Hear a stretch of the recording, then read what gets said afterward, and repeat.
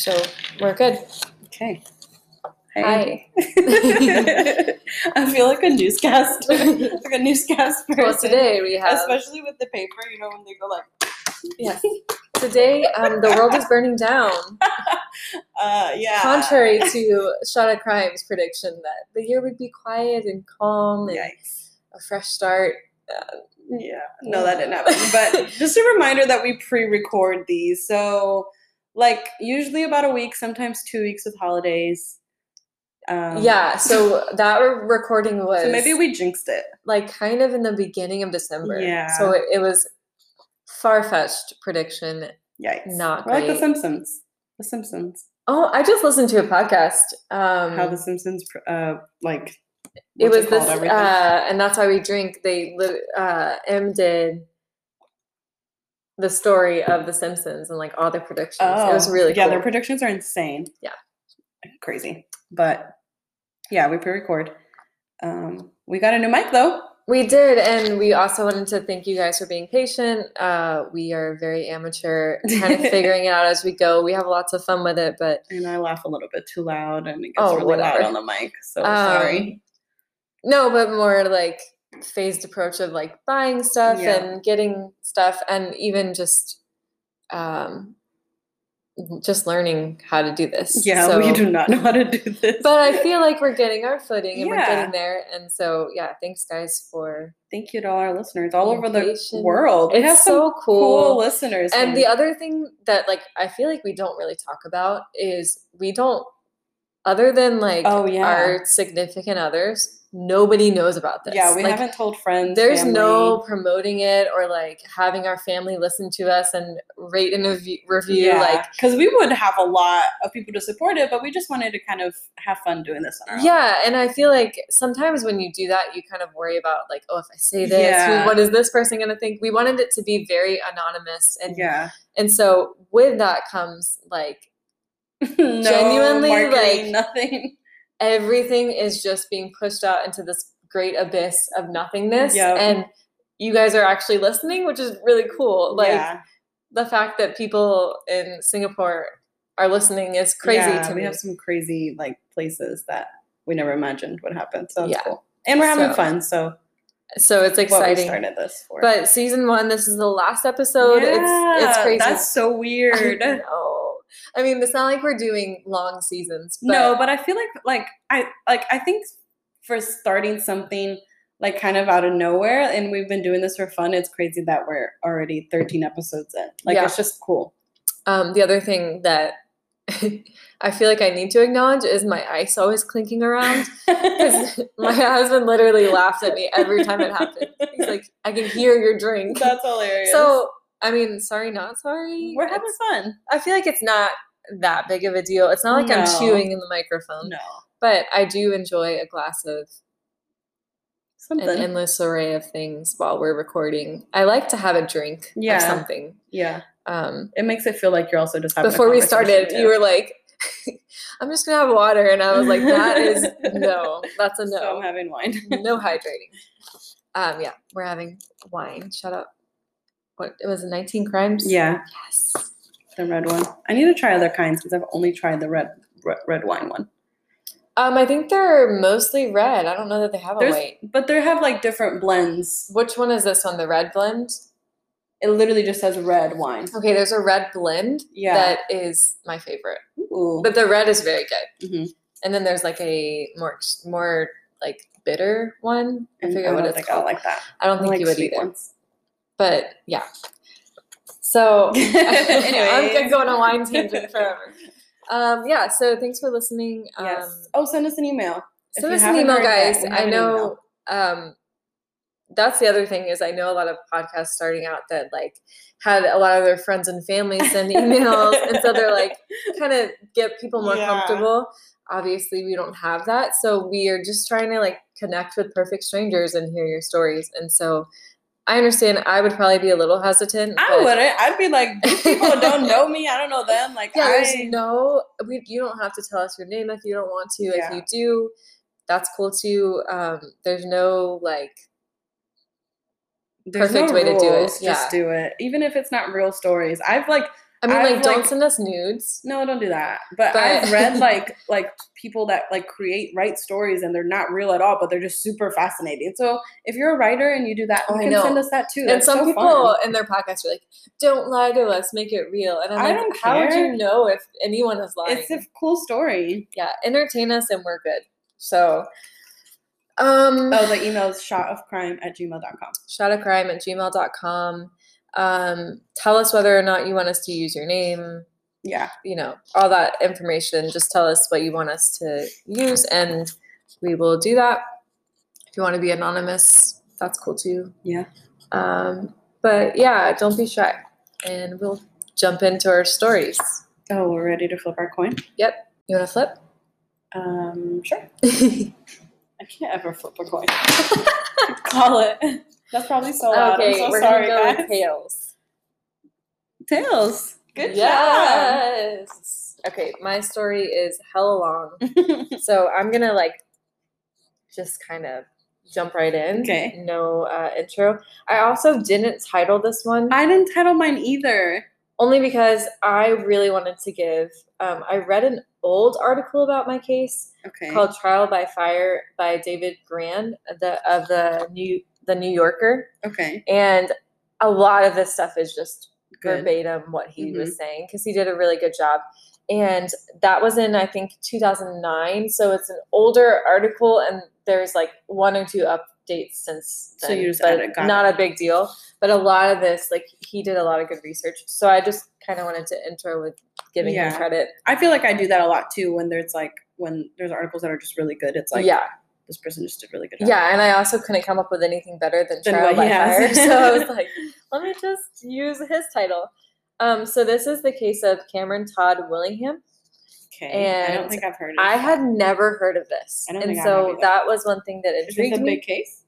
It's really big. Like when I researched it, there was tons of articles about it and there was a lot of speculation. We'll get into why. But it's pretty big and I had never heard of it, which intrigued me more. Yeah. I was like, ooh, this isn't like a Black Dahlia, like everyone knows case where I'm listing 20 different names of people. It's okay. They deserve to be mentioned. Well, not the suspects, but the victims. Yeah, the suspects is where I got lost in it. And I was like, okay.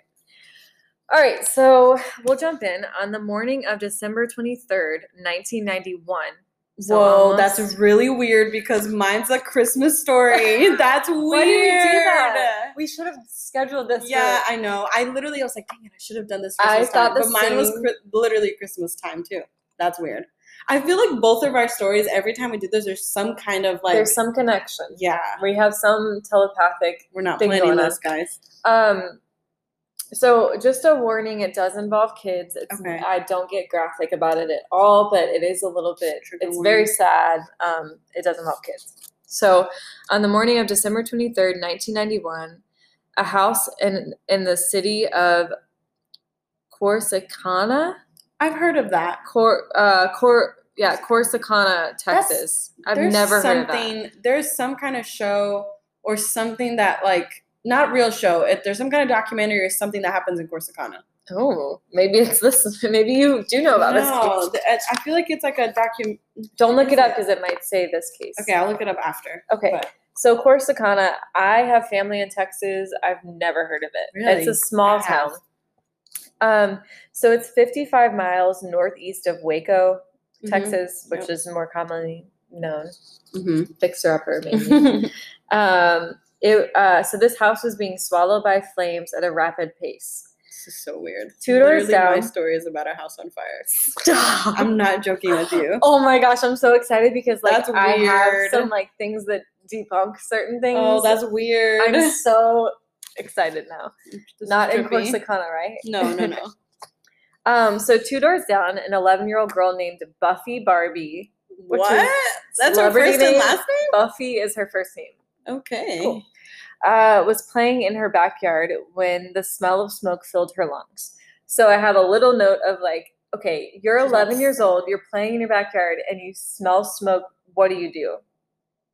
You go and run and tell somebody like do something. Okay, because I'm sitting there and I'm like, when I was 11-year-old, I was up in my head in my imaginary world. I literally would have ignored it. Like I was so in my imagination, and I feel like I would have freaked out.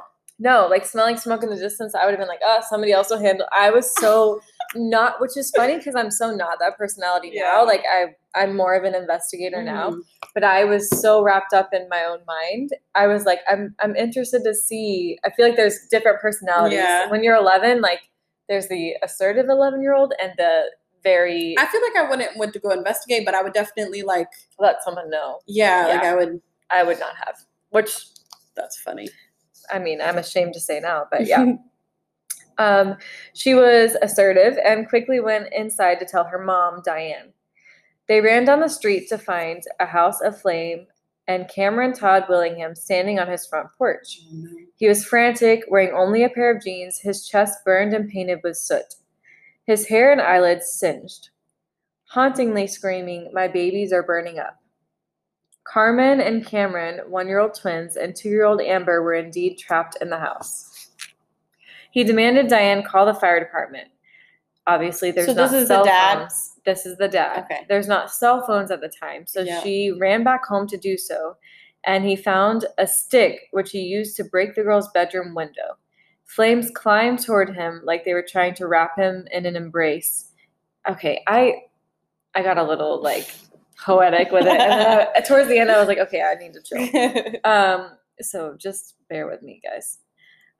So the flames are going crazy. He tried to break another window, and the flames were waiting for him there as well. So anywhere he tried to go, they were just going crazy. Finally, he retreated, kneeling in front of the house. There, witnesses said he cried at times, and then he said, "My babies, my babies." And then he would fall silent as if he had blocked the fire out of his mind. So he was kind of going through like waves of like processing it and then like just being in shock and then processing it. Like makes sense. Severe emotion and shock, which does line up with like a sincere response to it, in my opinion. For sure. Diane ran back after calling the fire department and described the heat that was coming from the house, even as you approached from a distance as the windows of the house exploded from the pressure. So she's explaining, like, I'm coming back. It's hot, even, like, just walking up to the house. The windows are exploding. And as the windows are exploding, the heat is gaining oxygen, so the flames are gaining momentum. Within minutes, the first fireman arrived. Cameron yelled at him that his children were in their bedroom. The fireman observed the room, which happened to have the thickest of flames. So their room had the thickest flames. He calmly reached down for his radio and told the rescue team to step on it. So imagine, like, you're the parent in this scenario, and he's, like, just reaching down and saying, like, hey, hurry up. Like, you know that's really, really bad. As the team arrived, they set up their hoses, which were very powerful. A fireman attempted to enter the house through the window, but was quickly hit with one of the water from one of the hoses. So, like, it's kind of just a mess at this point. He exited the house and then tried a new method of entrance. He picked the front door and charged through it without hesitation, which kudos to firemen. They're super brave. I have so much respect. So he's in there, he's finding his bearings of the house, and he reaches the kitchen where the refrigerator is now blocking the back door. So it had kind of like moved and like fallen over in some way, which is important, and it comes up later. Outside, Cameron was understandably growing more frantic. A police chaplain, which I didn't even know was a thing. I guess they're literally like a father, like a priest, and they're like, they work with the police, named George Monaghan. Took Cameron to the back of the fire truck to try to calm him down. Cameron explained that his wife, Stacy, had left earlier that morning and that he woke up to Amber, his daughter, his oldest daughter, screaming, "Daddy, Daddy." And then he said, quote, "My little girl was trying to wake me up and tell me about the fire. I couldn't get my babies out," end quote. While he was talking he just ran out without her? He'll explain the situation. While he was talking to the police chaplain, a fireman emerged from the house holding Amber. She was being given CPR, and Cameron ran to see her, then quickly tried to run into the house to try to save the twins. Cameron did? Yeah, the dad. So he runs to his daughter, tries to see her, and then frantically tries to get in the house. So he was, it's the article noted that he was very strong and able-bodied, and he was only 23. So he was young, he was strong. Wait, how old was Amber? She was young. So the twins were 2, and the twins were 1-year-old, and I think Amber was just over 2 years old. Okay, got it. So they're very close in age. So he was strong. He's trying to run back in the house. George, the chaplain, and another fireman restrained him and handcuffed him for his own protection to hey, sense. You can't go back in there. Yeah. So at this point, it's kind of out of his control. Yeah. Like he can't do anything. So another fireman later told police he also had to hold Cameron back, and that because the fire was so bad at that point, you would have been crazy to go in the house. So he's like, he was out of his mind just trying to save his girls. Like, which is a reasonable response. And also, in my humble opinion, points to someone not being responsible because they might be like upset and frantic, but they're not going to go back in the house and like risk their own lives if they're like trying to destroy their family and walk away. You know? Cameron was taken to the hospital where he was told that Amber, who was actually found in the master bedroom, had died of smoke inhalation. The twins were found on the floor of their room. They too died of smoke inhalation. So just a little bit of background on the city, which is relevant. The city of Corsicana was once the center of the oil boom, which was big in Texas. So Texas is known for their oil, and there's a lot of old money in Texas because of the oil rigs. So that brought in wealth to that city, but soon the wells dried up, and so did the money in the city. More than a quarter of the city's population had fallen into poverty. So it's not a wealthy town anymore. It's shops closing their doors and just a general feeling that was kind of like that Walking Dead, like abandoned, desolate vibe. Cameron and Stacy were certainly pinching pennies. She worked at her brother's bar, which was called Some Other Place, which I thought was kind of cool. That's kind of cool. And the article said he was an unemployed auto mechanic, but I also am like, okay, if the mom stayed home, it would just be a stay-at-home mom. Like, he was staying home with the kids. So he was a stay-at-home dad. Yeah, that's interesting. Something that isn't talked about enough is I go into now a rant about the cost of funerals and how absurd I think that is, because you're asking people who it's horrible. Literally are trying to deal with the shock of a loss of a loved one, and they have to now financially pay for a funeral, plan the funeral. I really think that that's something that like should be. There's got to be some other way, and even just other people coming in and helping with which that. A lot of people do, like GoFundMe's and stuff now. Yeah, which I have. Thankfully, in this situation, the community took up a collection and covered the cost of the funeral, which I think is beautiful, and I think that should happen more often. Yes, for sure. So now fire investigators are trying to determine the cause of the blaze. With Cameron's permission, they searched the house. And Cameron stated, quote, "I know we might not ever know all the answers, but I'd just like to know why my babies were taken from me," end quote. Douglas Fogg was an assistant fire chief who conducted the initial inspection. He had a team of investigators that were looking into the case with him, all of whom provided their own unique skills and perspective, and all having poster-worthy slogans they toss out, such as, quote, "Fire does not destroy evidence, it creates it," end quote. So they all had these like things they would say that kind Where's of the mom at this point? I'll go into that. Okay. Drink break. Sorry. Visiting the house 4 days after the fire. So they're going to investigate 4 days later. The investigators followed protocol when searching the house. They moved from the least damaged area to the most damaged. Okay. In the kitchen, they discerned only smoke and heat damage, which was a sign that the fire had not originated there. Same with the master bedroom. Further down the hallway, there was deep charring along the base of the walls. One interesting thing to note was that due to gases becoming buoyant when heated, flames normally travel up walls, which we'll get into later, but this was kind of the working theory then. This fire, however, burned extremely low. The path of fire, according to them, it burned low. The path of fire led from the hallway to the girls' bedroom. There seemed to be irregular shaped char patterns, which could be due to flammable or combustible liquids.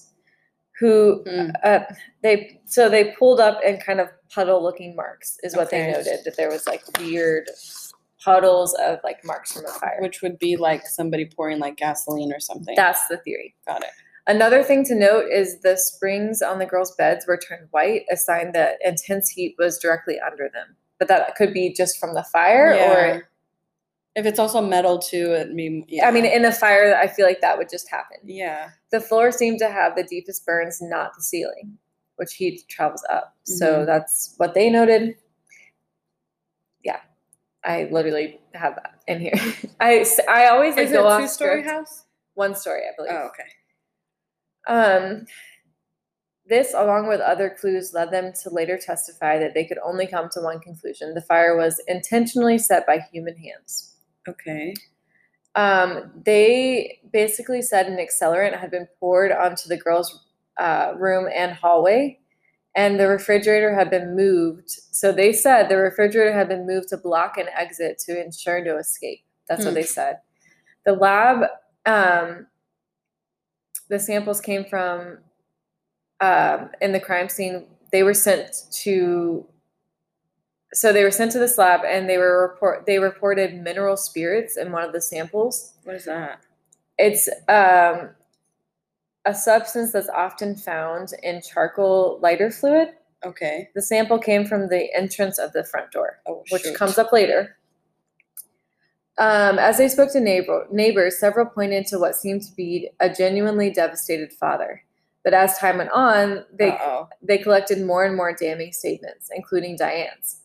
She said she did not see Cameron attempt to enter the house before the fire department arrived, as if he were putting on a show. So she's like, he didn't try to go back in before they arrived.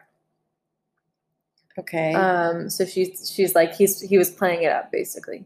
She also said that when she watched in horror as the windows in the house exploded, he was preoccupied moving his car down the driveway, which this comes up here, but is never talked about again. So Diane kind of sketches me out. Another neighbor said that as Cameron called out for his babies, he did not appear to be excited or concerned. So you're talking about at the beginning of this, I'm saying all the neighbors are saying how devastated he is, how upset he is. And now it's like, I'll get into that. So then the chaplain wrote in a statement that upon further reflection, so he's one that at first was like, he was devastated, like heartbroken, trying to get back inside, being restrained. But upon further reflection, things were, quote, things were not as they seemed. I had a feeling that Willingham was in complete control, end quote. The police built a profile on Cameron. So Cameron was born in Oklahoma in 1968. He was abandoned by his mother when he was a baby. His father, Gene, who had divorced his mother, eventually raised him with his stepmother, Eugenia. So Gene and Eugenia. Oh, God. Actually, I think it's Eugenia. I don't know. Gene, a former U.S. Marine, worked in a salvage yard, and the family lived in tight quarters. So it was this tiny little house they lived in. Cameron struggled in high school, and as a teenager began to engage in destructive behavior, such as sniffing paint, and dropping out of high school. No. So yeah, this guy is like, come on, Cam. I feel like very easy to point the finger at. He's like not a likable dude. Like he's not. It's not like the guy that you'd be like, he was such a good guy, and we never saw this coming. He's kind of weird. He's kind of a jackass. So, so he dropped out of high school. He was arrested for driving under the influence, stealing a bicycle, and shoplifting. He met Stacy, who also came from somewhat troubled background, in 1988. So when Stacy was just 4 years old, her stepfather strangled her mother to death during a fight.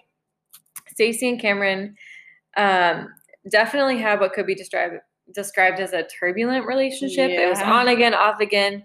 He reportedly drank too much. He hit her when he was mad. He was unfaithful.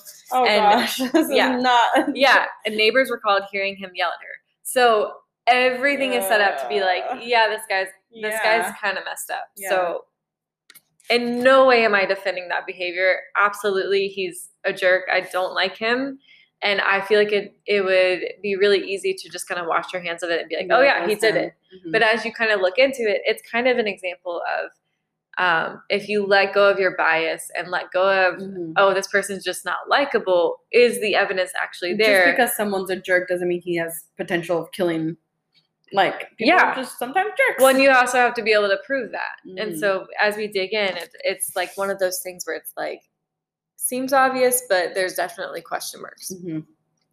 So neighbors were called after all of this, which no one ever reported anything, but then neighbors are like, oh, we heard him yelling at her all the time. And it's like, which could happen. I mean, like, sometimes you hear arguments and you don't necessarily report anything, but then if like it came out the next week that your neighbors I would totally be that obnoxious person. Like, I don't care if you're arguing all the time and yelling at her. Like, I'm gonna call about you and be like, hey, check this out. Like, I don't care.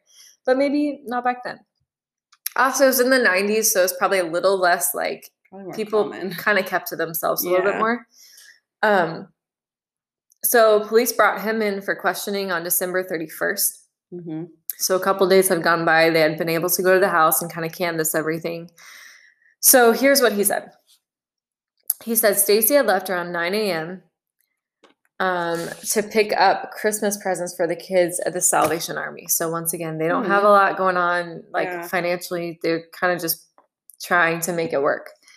He said as she was pulling away, he heard the twins crying, so he got up to give them a bottle.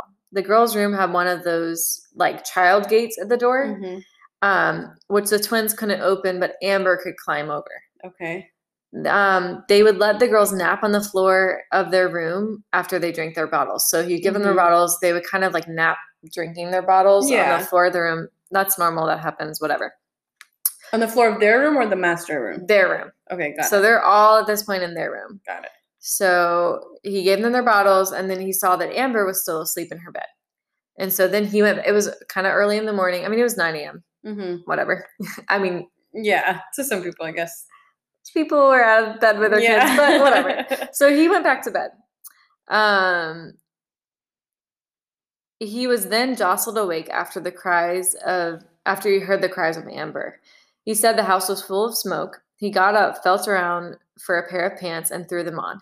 He couldn't hear his daughter anymore, and he yelled, quote, "Oh God, Amber, get out of the house. Get out of the house," end quote. So at that point, he didn't know where she was. No, he just heard her crying and then heard nothing and then smoke, and he's disoriented, waking up, putting pants on. Like, she was found in the master bedroom? Right, yeah. I guess she could have like walked there. So yeah, I have that. He didn't see Amber in his room. So she probably was crying, maybe came in and passed out, and he is kind of having trouble seeing. It's hard to know exactly how that went down. He wasn't sure if she had come in and passed out while he was in there or after he left the room. He tried to reach the bedroom and was unable to see anything, the girl's bedroom. He crouched down to almost a crawl, fighting the smoke. When he made it to the room, as he stood, his hair was set ablaze. Oh, gosh. His hair was set ablaze. So remember everything I said about how they said it was a low fire. Oh, yeah. He was standing and his hair was set ablaze. So it's a little bit of like a something. Could that happen I feel with just like smoke in the air? Maybe, but personally, it just kind of points to flames being higher, in my opinion. But maybe not. So his hair was set ablaze. After he put it out, so he puts out the fire on his head, he returned to the ground and was groping in the dark. He said he thought he found one of his daughters at one point, but it was a doll. So literally, like, you can't see in front of you. I can't imagine that feeling of thinking like, oh my gosh, and then it's just a doll. He could no longer bear the heat and felt himself passing out. So then he stumbled down the corridor and out the front door. He was just trying to catch his breath. Yeah. So I do want to say, like, I feel like it's another situation, regardless of, like, let's pretend this guy is an upstanding guy who's amazing. I feel like there'd be a little bit more sympathy in that situation of, like, it's one of those situations where you don't know what it's like until you're in it. And it's very easy to say, like, I would never leave until my kids were out. Like, well, you also could have the smarter thinking of, let me get out, get myself together, and then figure out a better way. I would compare it to, like, you're trying to save someone who's drowning and you go up to the surface to catch your breath. Or like an airplane when they say to do yourself first before the kid. Like, it's also just like instinctual. Yeah, like, when you're freaking out, panicking. Yeah, and so I feel like it's very easy to kind of be that person that's like, I would never. And all I'm going to say to that is I think until you're in that situation, you don't know what it's like. Yeah. You don't know what your body is like. Your body is going into like defense mechanisms at that point, saying like, we need to preserve life. And so he could be hitting that front porch before he even knows what he's doing. And so I think it's easy to judge. Yeah, for sure. People are always going to do that. I'm walking that line of like, I don't like him as a person, but I don't think that doesn't point to him. Sometimes, like, I see people cover cases and it's like whether they like the person or not is whether they like sympathize with them. And I feel like that's where we can go wrong with like juries and justice system. For sure. It's not really about if you like the person or not. It's the facts. It's the evidence. And so that's my rampage. Sorry. He's on the front porch and he's trying to catch his breath, and that's when he sees Diane and he yells at her to call the fire department. He insisted that after she left, he tried without success to get back inside. Okay. So that's an important note. Next, they asked if he had any idea how the fire started, and he said he wasn't sure, but it must have originated from the children's room. So that's what he said. He was like, I have no idea, but I think it started in their room. Okay. That's where he first saw the flames. He described them as glowing like bright lights. Yeah. He then explained that he and Stacy had 3 space heaters in their home, and one of them was in the girl's room. He told Amber to never mess with it, but she had gotten in trouble a couple times for playing with it. Yikes. Cameron wasn't sure if it was turned on at the time of the fire, and one of the investigators later testified that when they walked through the house, basically, he said he saw it in the off position. So he was like, it wasn't on. Okay. I don't know. But also it would have been like burned down though if it had started it. Yeah. I don't like if that's where there are things that like if it's overheating, maybe it's just really hot and it's catching something else on fire, like a fabric. And also sometimes like you look at sometimes like cars explode and there's still things you can salvage from that. So sometimes just because it originates. I mean, I'm not an expert on fire, but I do know sometimes there's things left behind that it's like, why didn't that burn up? I don't know. So they had the space heaters. Amber played with it sometimes and she would get in trouble, but most of the time it was fine.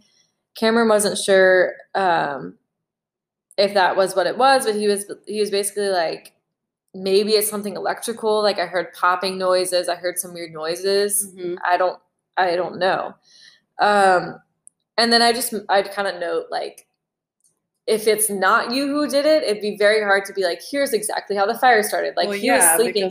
He doesn't know. Yeah. A lot of people that do that, it's like, oh, because you're the one who did it. But right. If you were to say this is exactly, he's kind of speculating, like, here's some options. If you were to say like, oh, there was a candle on the left side of the bed and that's exactly, it would be more sketchy to me. I feel like the police are asking him to know what happened when he was asleep. Exactly. It goes back to a couple episodes ago of Jennifer Pan when she was like, oh, he opened the fridge so that he could see better. It's like he wouldn't explain. He wouldn't explain. You would just be like, I don't know. Fridge so we can see better. Yeah. Yeah. The more details, sometimes the more concerning. Yeah.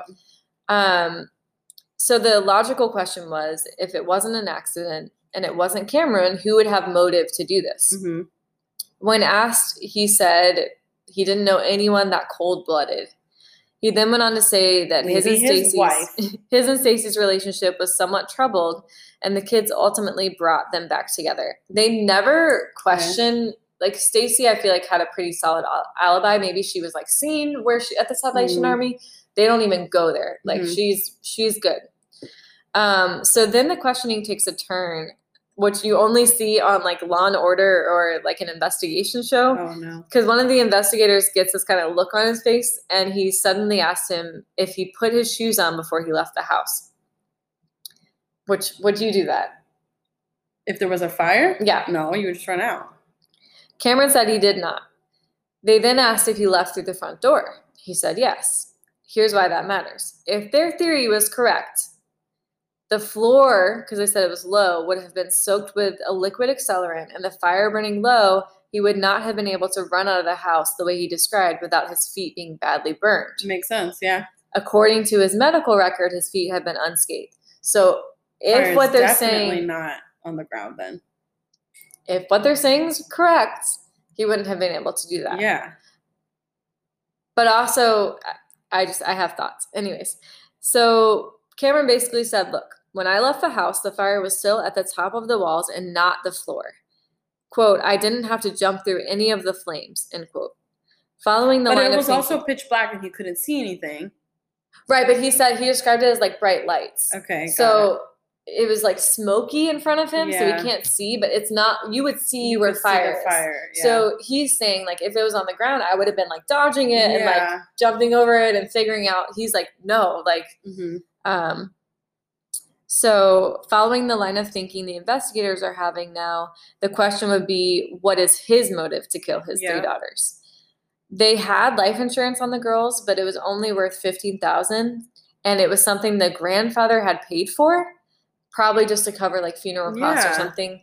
And so he was the beneficiary, not the mom or dad. Oh yeah, so it has nothing to do with life insurance. Maybe it was a grandfather. Stacey said, even though Cameron had a temper and would hit her at times, he was never violent with the kids.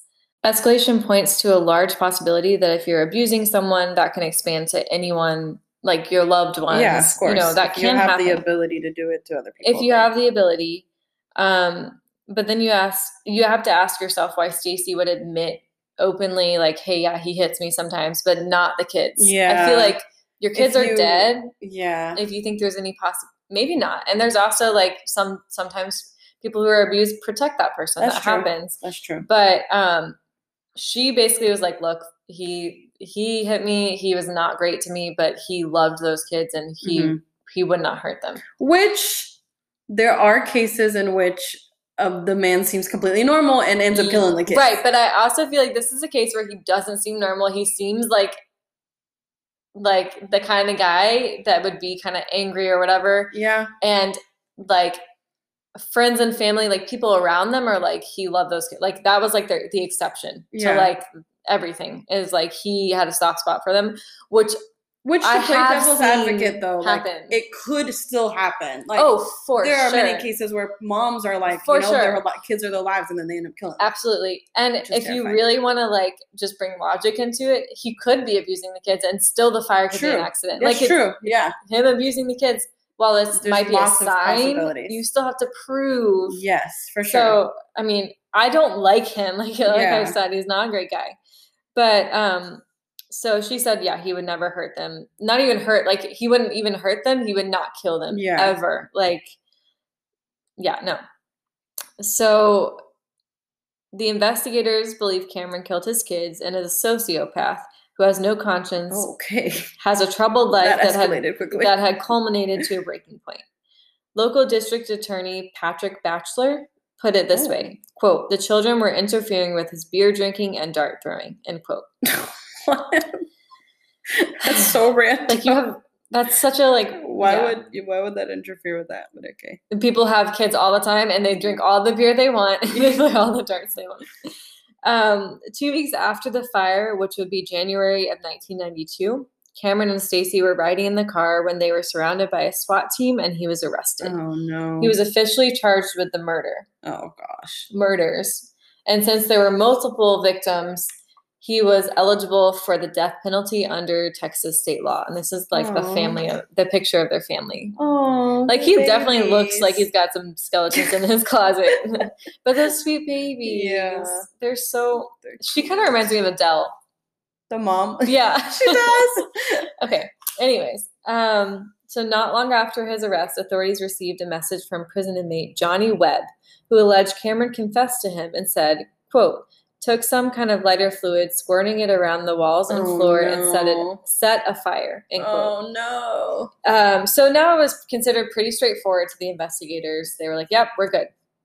Cameron's lawyers were given a plea deal for a life sentence, which would take the death penalty off the table. This was a relief to his lawyers who believed him to be guilty. And here's a quote from one of his lawyers. Quote, everyone thinks defense lawyers must believe their clients are innocent, but that's not true. Most of the time, they're guilty as sin. All the evidence showed that he was 100% guilty. He poured accelerant all over the house and put lighter fluid under the kids' beds, end quote. That's basically a sucky lawyer. Yeah, his lawyer basically said it's a classic arson case, like he did it. What? Why would you hire that lawyer? Yep. So it's no shock that Cameron's lawyers pushed for him to accept the plea offer. Yeah. They also are thinking, like, we're going to lose. Yeah. So, they're like, take it. I don't care if you didn't do it. So he refused. He was like, I didn't do it. Like, I'm not admitting to that. The lawyer's next move was to talk to his parents. So they laid out the choices. Talk to your son or he'll get the death penalty. They met with him. So the parents meet with him. His father firmly believed that he should not admit to something that he didn't do. Yep. So he's like, if you didn't do this, don't admit to it. His mother, on the other hand, wanted him to do whatever he could to save his life. Mm-hmm. That's kind of the typical, I feel like that makes sense. Cameron couldn't be swayed by his mother and aligned with his father, holding firm to his innocence. The trial then takes place, and it's pretty straightforward. Arson experts, investigators, neighbors, all pointing to him killing his girls. The defense did bring forward the family babysitter who said she never saw him at all, like any sign of this, he was very sweet with his kids, and she didn't think he would ever do something like that. Mm-hmm. The trial ultimately ended in 2 days. After an hour of deliberation, the jury returned with a unanimous guilty verdict. He was given the death penalty. The story continues, however, because there was a 47-year-old French teacher from Houston named Elizabeth Gilbert who just stumbled upon this case and had a lot of interest in it. She met with him and went to the court. So she met with him, she talked to him, and she's like, this isn't adding up to me. Mm-hmm. She went to the courthouse to review the trial records. The first thing that struck her was the eyewitness accounts of the inconsistencies. So, it basically didn't add up. So like we talked about, Diane reported that before the authorities arrived, Cameron never tried to go back into the house. Yet she had been absent while calling the fire department, so she can't really know that. Like, she was gone. Yeah. Another missing piece that was never talked about during the trial, but was recorded in witness testimony, was Buffy, who reported that she witnessed Cameron on the porch breaking the window and trying to get back in the house. What the heck? Daughter is literally like, no, he was trying to get back in the house. Oh, gosh. So, according to the daughter, which I feel like the younger you are, the more honest you are about those things. Why would you lie about that? Yeah. So she's like, he's trying to get back in the house. I don't know what else happened, but yes, I stood there and watched him. No one probably heard her because she was a kid. Also, I'm not trying to mom shame here, but I would not take my 11-year-old down the street to a fire. I'd be like, you stay here. Yeah. Whatever. Unless the 11-year-old was like, I don't care. And then she just runs off. True. And at that point, you can't sit there. And if you're also panicking too, I can understand that. But I also wouldn't want to leave my kid there. Yeah. I'd probably bring them back. I don't know. So she said that, Buffy said that, the fire department, the chaplain, they all pointed to his motivation to get back in the house and save the girls initially. They were like, we had to restrain him. And Diane first described him as hysterical and explained the large flames. And remember, she was talking about the heat. As she was coming up the street, it was so hot. Yeah. She could barely approach the house. But after the arson investigators began suspecting him of the murders, she then suggested that he could have gone back she's like, he could have gone back inside, and there was only a little bit of smoke, and it was only coming from the front of the house. So she kind of downplayed it a lot once she found out he could have done this. But at the same time, if you're saying now, it wasn't that big of a deal, he could have done it. I feel like if I'm her, if it's not that big of a deal, then I'm going to go in there and save these babies. If it wasn't that big of a deal, then why didn't you run in there, Diane? Yeah, Diane, what the heck? I mean, I don't like him. Freaking Karen. But I really don't like Diane. So then the chaplain, so obviously he talks about restraining him. He was devastated. He talked to him. He then shifted after the investigation started saying that he was too emotional. And he goes on this whole rant about how he was it was like a mom who has a miscarriage. And I'm like, wouldn't that be the norm? His kids are inside burning. Why would you not be emotional? Why would that be weird that he's emotional? He basically was it was like a mom. And it's he was separating dads and moms. And I'm like, that makes no sense. You got a problem, dude. Yeah. So then he said, he suddenly had a gut feeling that Cameron was responsible. Okay, you can't go off gut feelings. He said one thing, time passed, and he's like, nope, I think Cameron did it. Yeah. So one thing that I want to dig into real quick is about witness testimony at the time. So it becomes much less accurate. And this is why during 911 calls, they ask for specific facts, which is not to be like insensitive to what's happening, but because it's the most accurate account of what's happening before a person has time to alter minute details. Yep. Many things can impact memory, including personal bias and peer influence. Studies show that a person will filter any experience through what they have chosen to believe, and that may leave out details that don't support their perception. That makes sense. So once you have time to sit back, like, of course. So you're hearing he's done it, you think, wow, maybe he did do it. You're kind of filtering out subconsciously, like, what doesn't support that. Exactly. We do that all the time. Yeah, we do that. That's very normal. Our view of the world, our view of our relationships, we do that all the time. So this girl, this French teacher that's like looking into this entire case is like, this does not make sense. This is weird. So she started speaking to people, and she found out that across the board, it wasn't really widely accepted that he was guilty. So family, friends, probation officers that had him in his like petty crimes, and even some judges said they didn't see a killer in him. Like they were like, we actually don't think he did it. And I would say the higher up you get, it was more like, we don't think there was evidence to prove he did it. They probably wouldn't say like, he's not a killer. They know better than that. So the main evidence of him being a sociopath was a skull tattoo he had. Oh my God. The experts brought that up during the trial, and the experts they had speaking to it had never met Cameron. So normally when you have like a psychiatrist, psychologist, anyone in that field, like they will sit down and talk several meetings with the person. They had literally never talked to him, and they're talking about this. So get this. The connection to the skull, this is what they're saying during the trial, led to Led Zeppelin's picture of a fallen angel, which led to hell, which then connected to fire. No.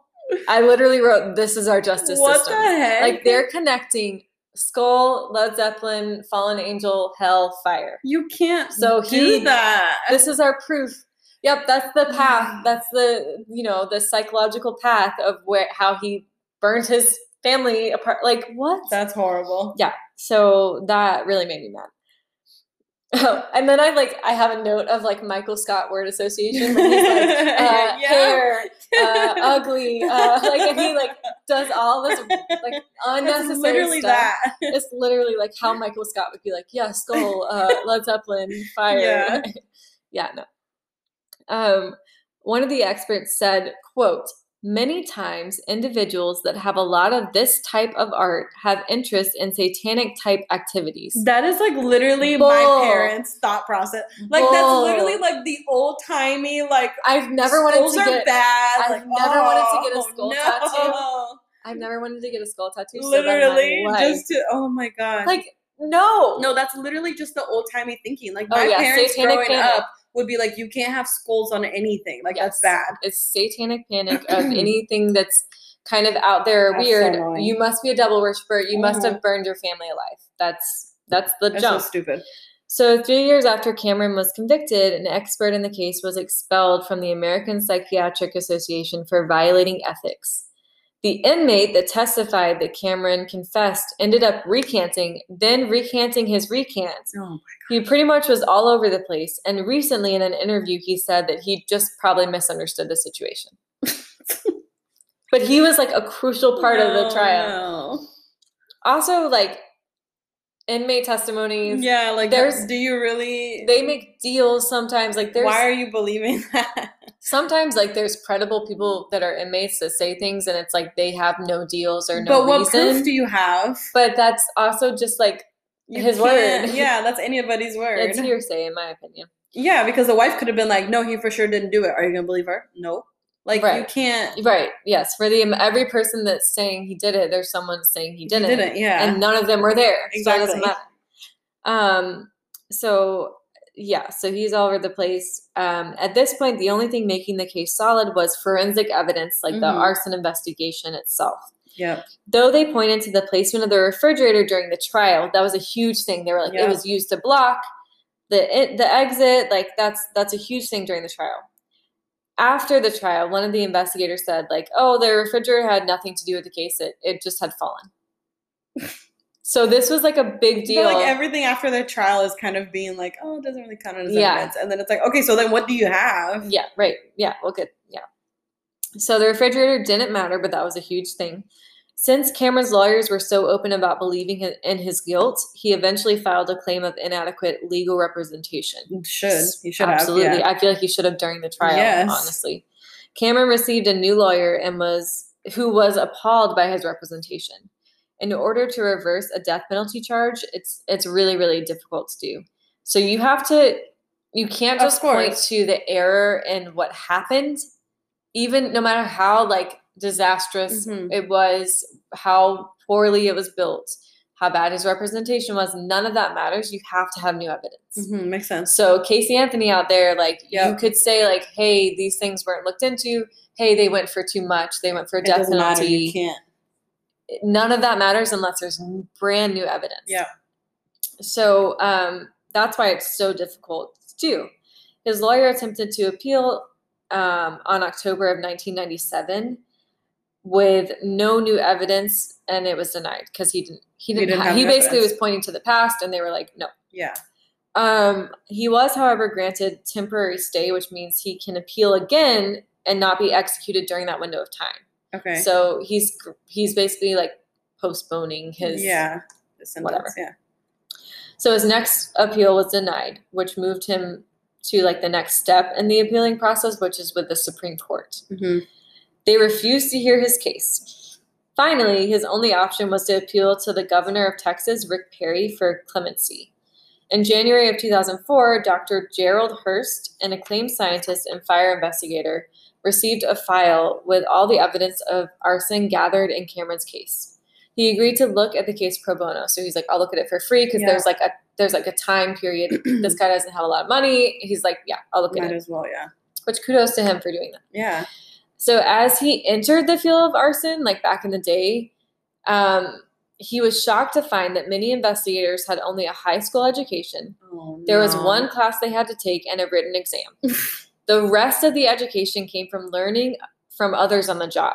So you may be at a scene, and because someone who has been doing it for longer says, oh, this pattern means the fire was started over in this area, and that's puddling, and that means it was arson. The new people just go with it. Like there's literally no, it's not like a chain reaction of this. It's not a science thing. It's a bunch of people thinking like, oh, I've been doing this for a while, so I know what I'm talking about, and like just jargon. Like they're just saying so things. Bad.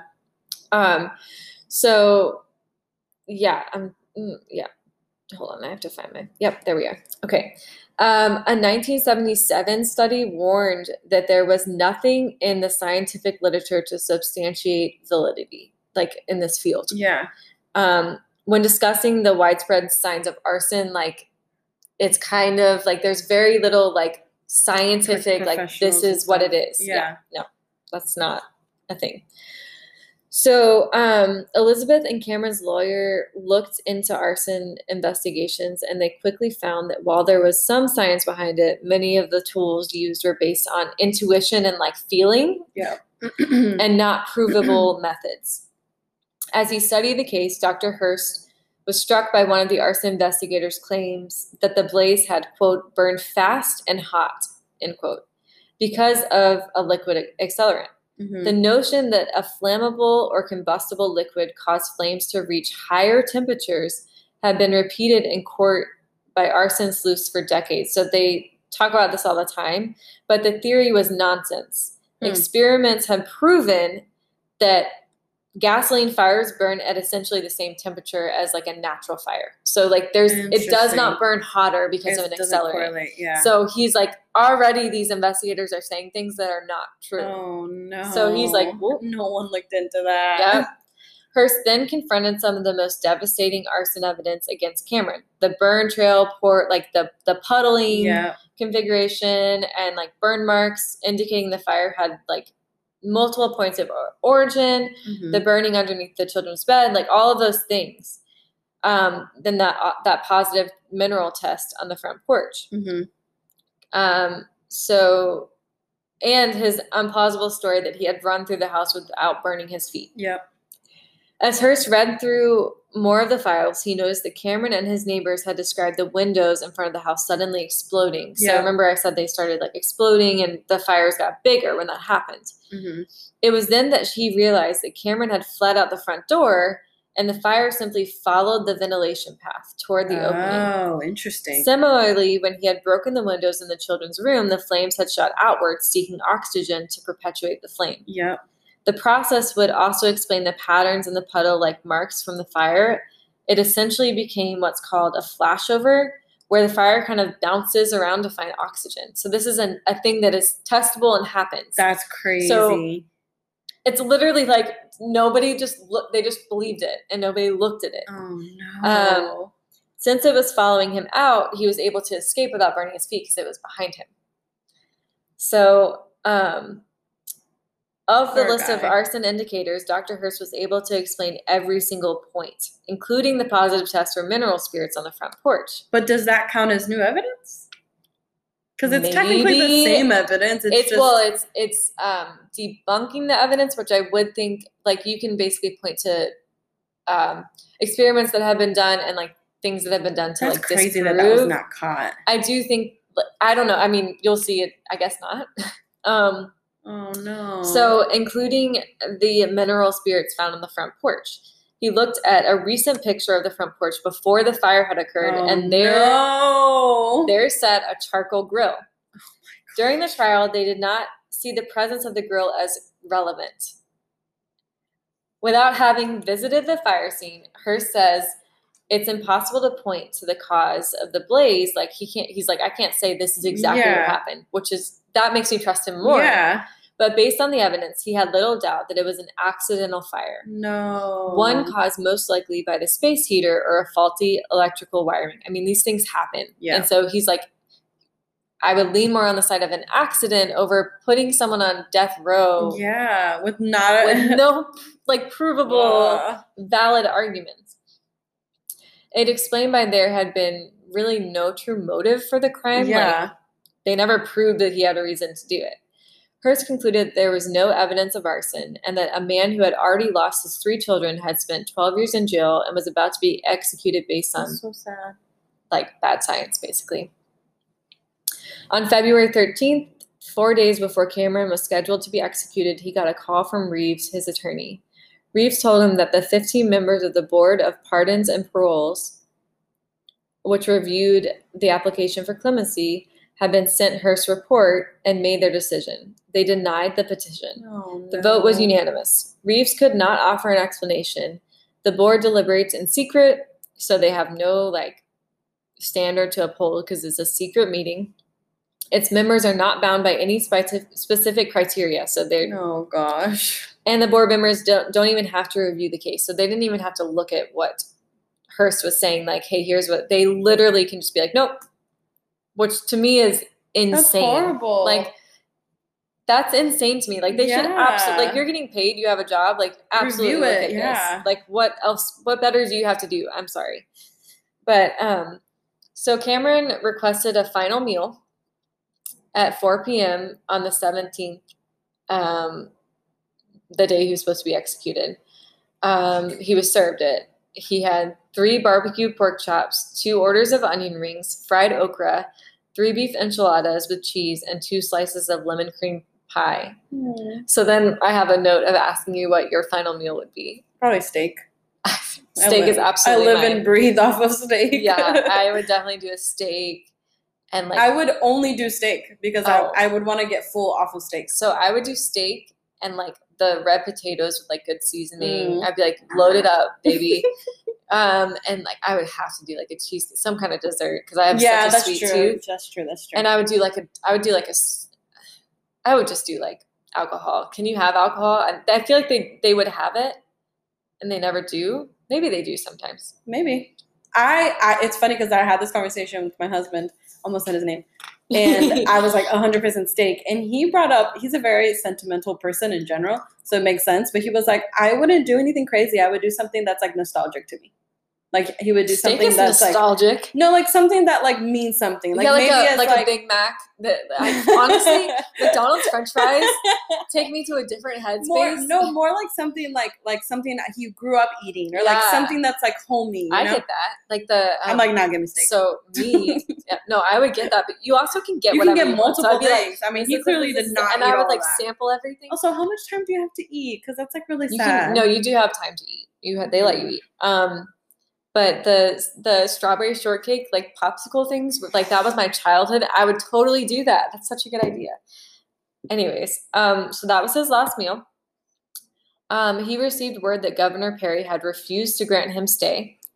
He confessed to his parents that there was one thing on the day of the fire that he lied about, which me, you wouldn't do that. Nothing points to him being innocent more than this, because you would, if you were guilty, you would never say what he's about to say. Oh no. So he basically said he lied when he said that he crawled on the children, like crawled to the children's floor. Okay. He said he didn't want to be seen as a coward. But he like basically tried to get to the room, but didn't get to that point, and probably got outside and was like, I should have at least tried to crawl. Oh, so to me, I was like, he's so sad. Like, yeah, it's heart-wrenching. He was put to death at 6:20 p.m. On his death certificate, the cause was listed as homicide. Nearly 2 years later, the Innocence Project commissioned top fire investigators to conduct an independent review of the arson evidence in the case. The panel concluded that each and every one of the indicators of arson had been scientifically proven to be invalid. In 2005, Texas established a government commission to investigate allegations of error and misconduct by forensic scientists. Misconduct, not misconduct. Mm-hmm. One of the first cases that was being reviewed by the commission was that of Cameron Willingham. In mid-August, fire scientist Craig Baylor was hired by the commission. He completed his investigation. In a scathing report, he concluded that investigators in Cameron's case had no scientific basis for claiming that the fire was arson, ignored evidence that contradicted their theory, and no comprehension of flashover or fire dynamics. And they relied on discredited folklore and failed to eliminate potential accidental or alternative causes of fire. This is why you don't do the freaking death penalty. Like, this is why, as I dug into this case, I was like, this is my point. I don't care if he's the worst person in the world. If he didn't kill his daughters, don't put him to death for killing his daughters. Really bad for the wife. She just lost her kids and her husband, too. Right. Yeah. Just before Cameron received the lethal injection, he was asked if he had any last words. He said, quote, "The only statement I want to make is that I am an innocent man convicted of a crime I did not commit. I have been prosecuted for 12 years of something I did not do. From God's dust I came, and to dust I will return, so the earth shall become my throne." End quote. Oh, I feel so bad for him. Yep. And so recently, I want to say it was in like 2016, they went after the prosecutor in the case. Mm-hmm. They cleared him. They didn't do anything. I want to say 9 times out of 10, when you're going on the side of the state and the government, they're going to clear people. Of course. It takes a lot for them to be like, yeah, we were wrong here. They don't, I mean, this is why all his appeals got denied. They didn't even look at it because, and this is the problem with that level of like, you're going to put someone to death. You better have all the concrete evidence. Many hoops you have to jump through, so many things. I really think it's, and there's a lot of things I didn't go into where people did studies. In the article, he talks about like studies on the death penalty and why it's like, yeah, that's fine. You can prove whatever you want to prove. But when science advances in 10 years and it's like, oops, there's no way to correct.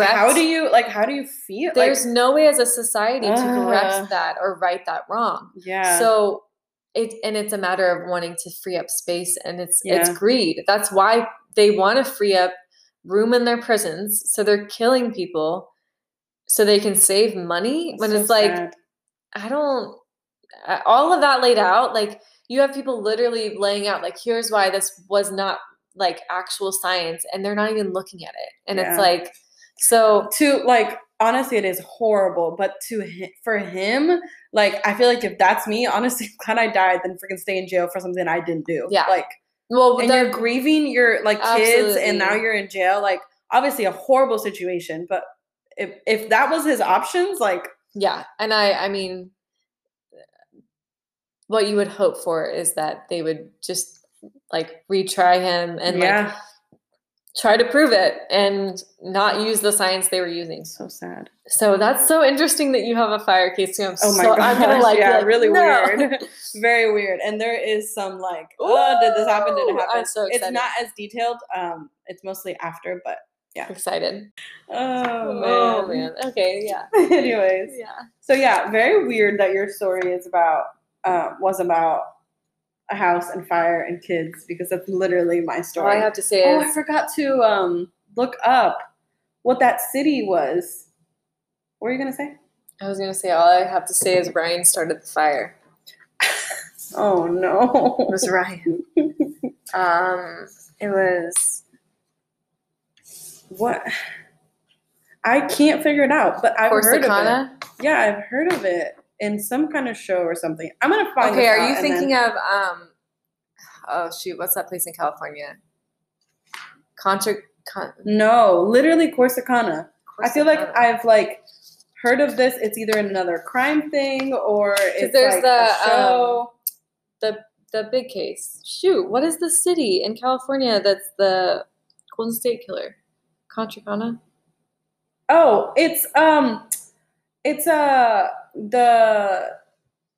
there's a Navarro in Corsicana, Texas. There's a place called Navarro Jail, and I'm pretty sure it's the you know, the Netflix show with the young girls that are in jail, like they're locked up. I don't know if you saw this. Probably. I've seen all those. But it's in Corsicana. I was like, I knew that I remembered that name. I couldn't remember. Anyways, so yeah. I don't have a title for my story because I just forgot. But and the other ironic thing is that it was around Christmas time. What the heck? Christmas time, no title, fire. Like I'm scared. Well, okay. Anyways, okay, so this happened on Christmas Eve, so December 24th of 1945 in Fayetteville, West Virginia. Yeah, Fayetteville. So the Sodder family, you might have heard of them. This is a pretty big thing too. So I'm horrible with names. You just once I hear it, I'll know. So the Sodder family lived in a 2-story wooden home. This was in the 1940s, and so it was kind of like the houses weren't really built like, this was in the middle of nowhere. Like they didn't really live near other houses, so the whole house was wooden. Yeah, wood frame house. Yeah. The house had a long driveway and was not near many other houses. Their family consisted of 10 people. So 2 of them parents, and then there was 8 kids. The eldest son, Joe, was away in the army, but all 9 of his siblings were enjoying the holidays at home with their parents. Parents' names are George and Jenny, which I think you had a George in your story too, but it wasn't anybody like that important. But it was the chaplain. Yeah, the one we hate. Yeah. So George and Jenny are the parents. When it was time for the children to go to bed, 5 of the children, so Maurice, who was 14, Martha was 12, Louis was 10, Jenny was 8, and Betty was 6. Jenny, she named a daughter after herself. Got it. Just so that doesn't get confusing. There's like 3 Jennys in this story, and they're all related. Anyways, all 5 of them asked for special permission to stay up later. Jenny, the mom, told them that they could stay up a little while longer, but they had to remember to take care of the farm animals, turn out the lights, close the curtains, and lock the front door before going to bed. George and Jenny and 4 of their other children went to bed in their own rooms. The eldest daughter, Martha, fell asleep on the couch. Later, George and Jenny also, their youngest one, I think her name, I forgot what her name is, somewhere in here. Their youngest one, who was 2, slept in the same room as them. Okay. So they all went to bed. 5 of them stayed outside because they had asked for special permission. Anyways, later on early hours of the 25th, so now it's Christmas Day, the phone rang. Jenny left the first floor bedroom she shared with George and their 2-year-old and went into the hall to answer it. A woman was on the other end of the line, and it sounded like there were several people talking in the background. The woman asked Jenny for someone Jenny didn't know. Jenny told the woman that she had the wrong number. The woman laughed strangely and quickly hung up. Jenny was confused about the strange call in the middle of the night, but then she quickly realized that the house was quiet, but all the lights were still on, the drapes were open, and the front door was unlocked. She just assumed that the 5 children that stayed up forgot because they're kids. Mm-hmm. And so she just closed up the house and returned to the bedroom. She didn't really check on them, which is like weird a little. Like, I guess maybe if they've had like a... I feel like we could call this episode just mom shaming. Like, we're just gonna, we don't have kids, but we're going to judge you. I take it back. I feel like if this is something that happens often in their home, then it's kind of like, no, I did it again, and then just go to bed. Would 100% check on my kids, but I'm also going to be such a helicopter parent because I'm so into like all the crazy things that can happen. They also live in nowhere farm, like you and don't like you're not thinking 1940s where like you don't have the surge of like serial killers, and I feel like it was much more innocent time. Yeah, so for sure. Anyway, she goes back to her bed. While she's in bed, Jenny was drifting back to sleep when she heard what sounded like an object landing on the roof and then rolling down along the side of the house. And then she smelled smoke. It was around 1:30 a.m. on Christmas Day. She shook George awake and ran to the door of the bedroom. The hallway was filled with smoke and flames covered the stairway leading up to the children's bedrooms. This literally feels like... No, this is crazy. George and Jenny... I'm like, was it high or was it low? George and Jenny shouted up the stairs for everyone to get out of the house quickly.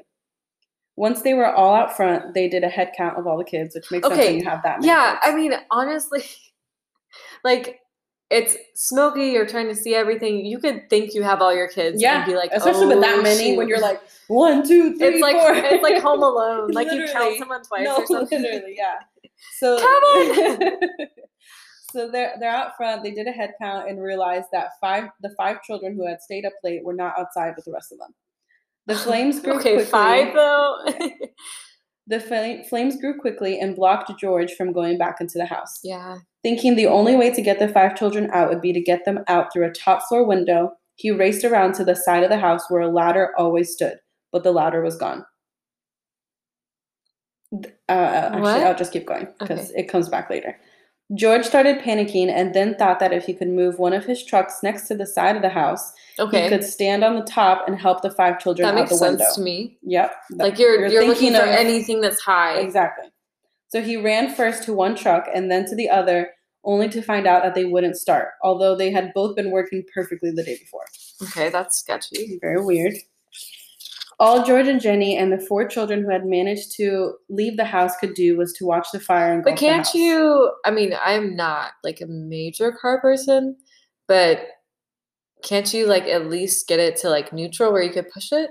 I don't know with older cars. Maybe. I mean, especially with older cars, like I don't know. You kind of just have like a couple options, but you can like, because the car starting, you have to go all the way and like it may not start, but you can get it to that like in between where you can get it on neutral. I would think so. I didn't think about that. I mean, yeah, maybe. Okay, weird. Yeah, maybe. So the fire reduced the houses to ashes in less than an hour. Nothing was left but charred timbers, rubble, and the basement. Wow. Allegedly, because the fire chief could not drive the fire truck and because it was a holiday, it wasn't until 8 a.m., hours after the fire had burnt itself out, that the fire truck appeared. That's awful. Yeah. Steve Cruikshank, a firefighter in Fayetteville since 1967, confirms why the effort took so long. He says, quote, back then there was very little training. Everyone was volunteer and they didn't have much equipment. Yeah. I mean, you're volunteering too. You're not. And it's a holiday. Christmas Day. Yeah. Local police followed the firemen to the scene and did a cursory investigation. The coroner was consulted, and it was determined that the 5 children had undoubtedly perished in the fire and that the fire had been caused by faulty wiring. The weird thing is the family's Christmas lights stayed on throughout the beginning part of the fire. So that wouldn't happen if it was an electrical wire thing. They would be off. Well, I don't know how wiring worked back then. I'm just trying to play devil's advocate. And sometimes you have like splitters where like certain things are on a circuit and certain things are on a different circuit. So if there was faulty wiring on like in one area, that may not affect another area. Yeah, I get you. The weird thing is that George had mentioned that like almost 2-3 weeks prior, they had somebody come out and check the house's wires because they just had to do that all the time because they lived in the middle of nowhere, and everything was perfectly fine. Obviously, things could have happened in between, but well, yeah, because back then they were doing the cloth wiring, which is much more flammable, much more hazardous, and sensitive to like a bug flying on it. Like it's much like you can change in a second. So to me, that's not like the biggest red flag. Yeah, it's just a little like there's other things that are major red flags here, but that's more like. I feel like it's something that you look back on now and it's like, what the heck? But if you like it couldn't have think about the time, yeah, then it makes more sense. Yeah. So at this point, they're saying that the kids all died in the fire. But George and Jenny were not satisfied with that explanation. They wanted an in-depth investigation to thoroughly explain how, among other things, faulty wirings could have caused the fire when several lights were working perfectly during the actual fire. They suspected that there was something more to be discovered, and they demanded answers. Okay, so my like initial inclination with all of this would be if you did something, you wouldn't like want to look into it more. You would be like, yeah, cool. It doesn't seem like this has anything to do with them. And as we go in more, like they are very like persistent because everyone's kind of being like, no, they died. And they're like, wait, like, hold on. They want explanations, which to me seems like a normal response. Like that's what I would be. Yeah, I feel like to find out answers, like, and like you're talking about things that like fire, electrical stuff, like they may not have an understanding of. So it's like, explain it to me. How does this happen? Makes sense. Yeah. Especially for both parents. Mm-hmm. So they're suspecting there's something weird. And then certain things start to come up that are like kind of support that. So first, there was no human remains found anywhere in the rubble, and nobody had noticed the distinct smell of burning flesh during the fire or afterwards. They were sifting through all the ashes, and they produced no skeletons. So wait.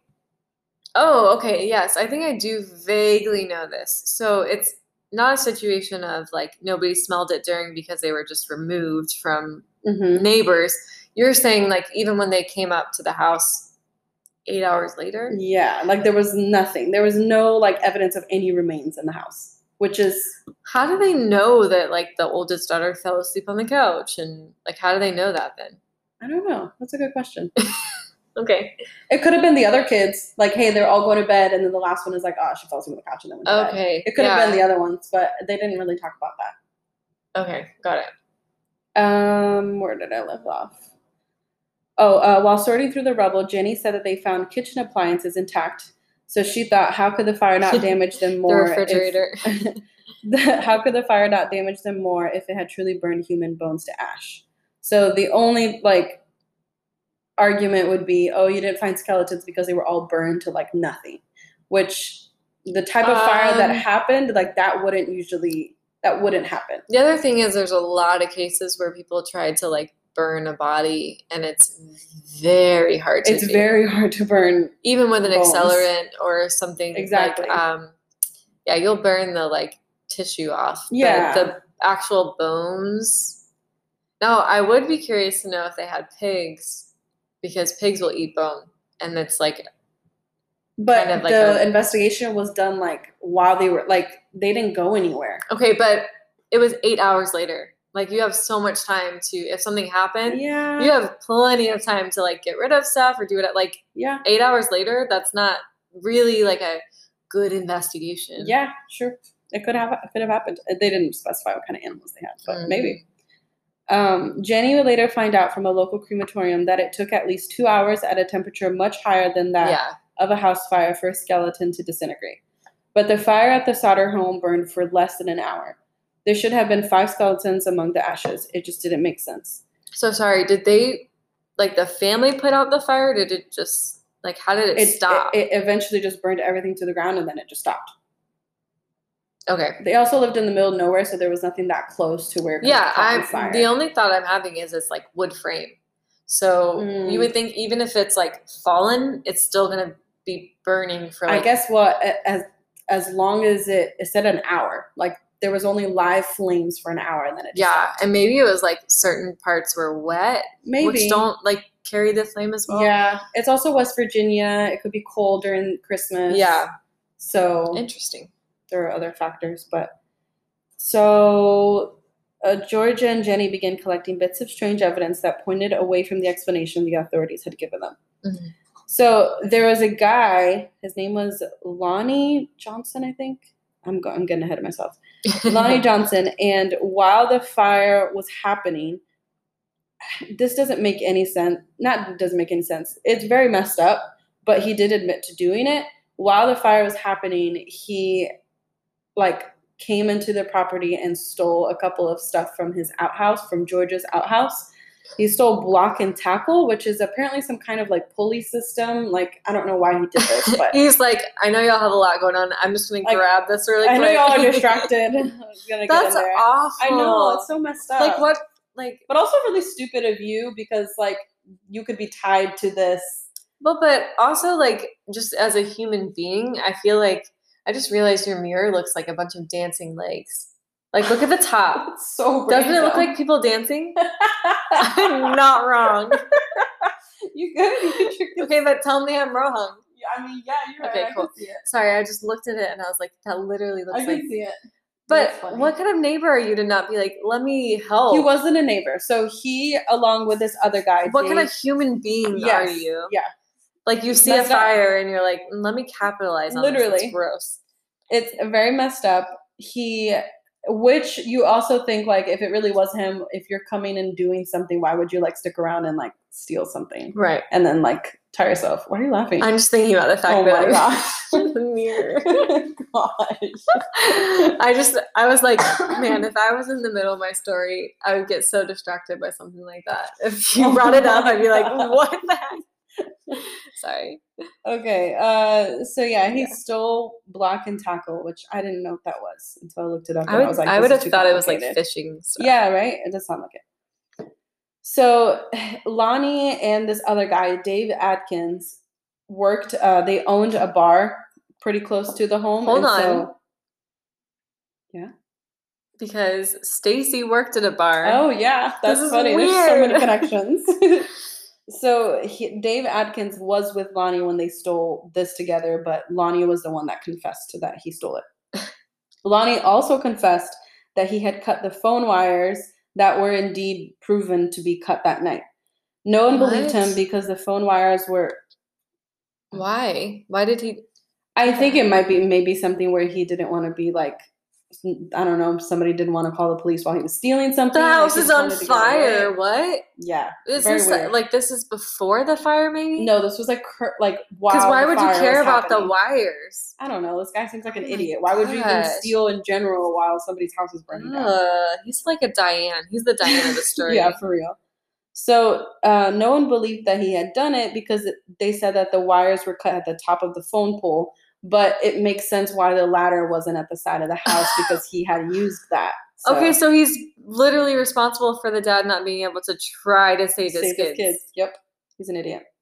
So after the fire, George went after arrest warrants for Dave and Lonnie was arrested by local authorities.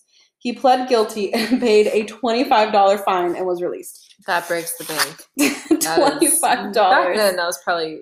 way more. It was maybe a couple $100, but that's it. But I mean, still, that's ridiculous. Dave Adkins never appeared in court. He joined the army to avoid prosecution and was gone from the area for about 2 years. Well, because back then they were like, please, join the army, and he was probably like, bye. I'd rather do this than be arrested and stuff. Yeah. Lonnie testified at the coroner's inquest that he cut the phone lines with a pair of pliers. He doesn't explain why, what he did it for. Maybe just to distract them. We don't know. I literally want to punch him. Yeah, he's stupid.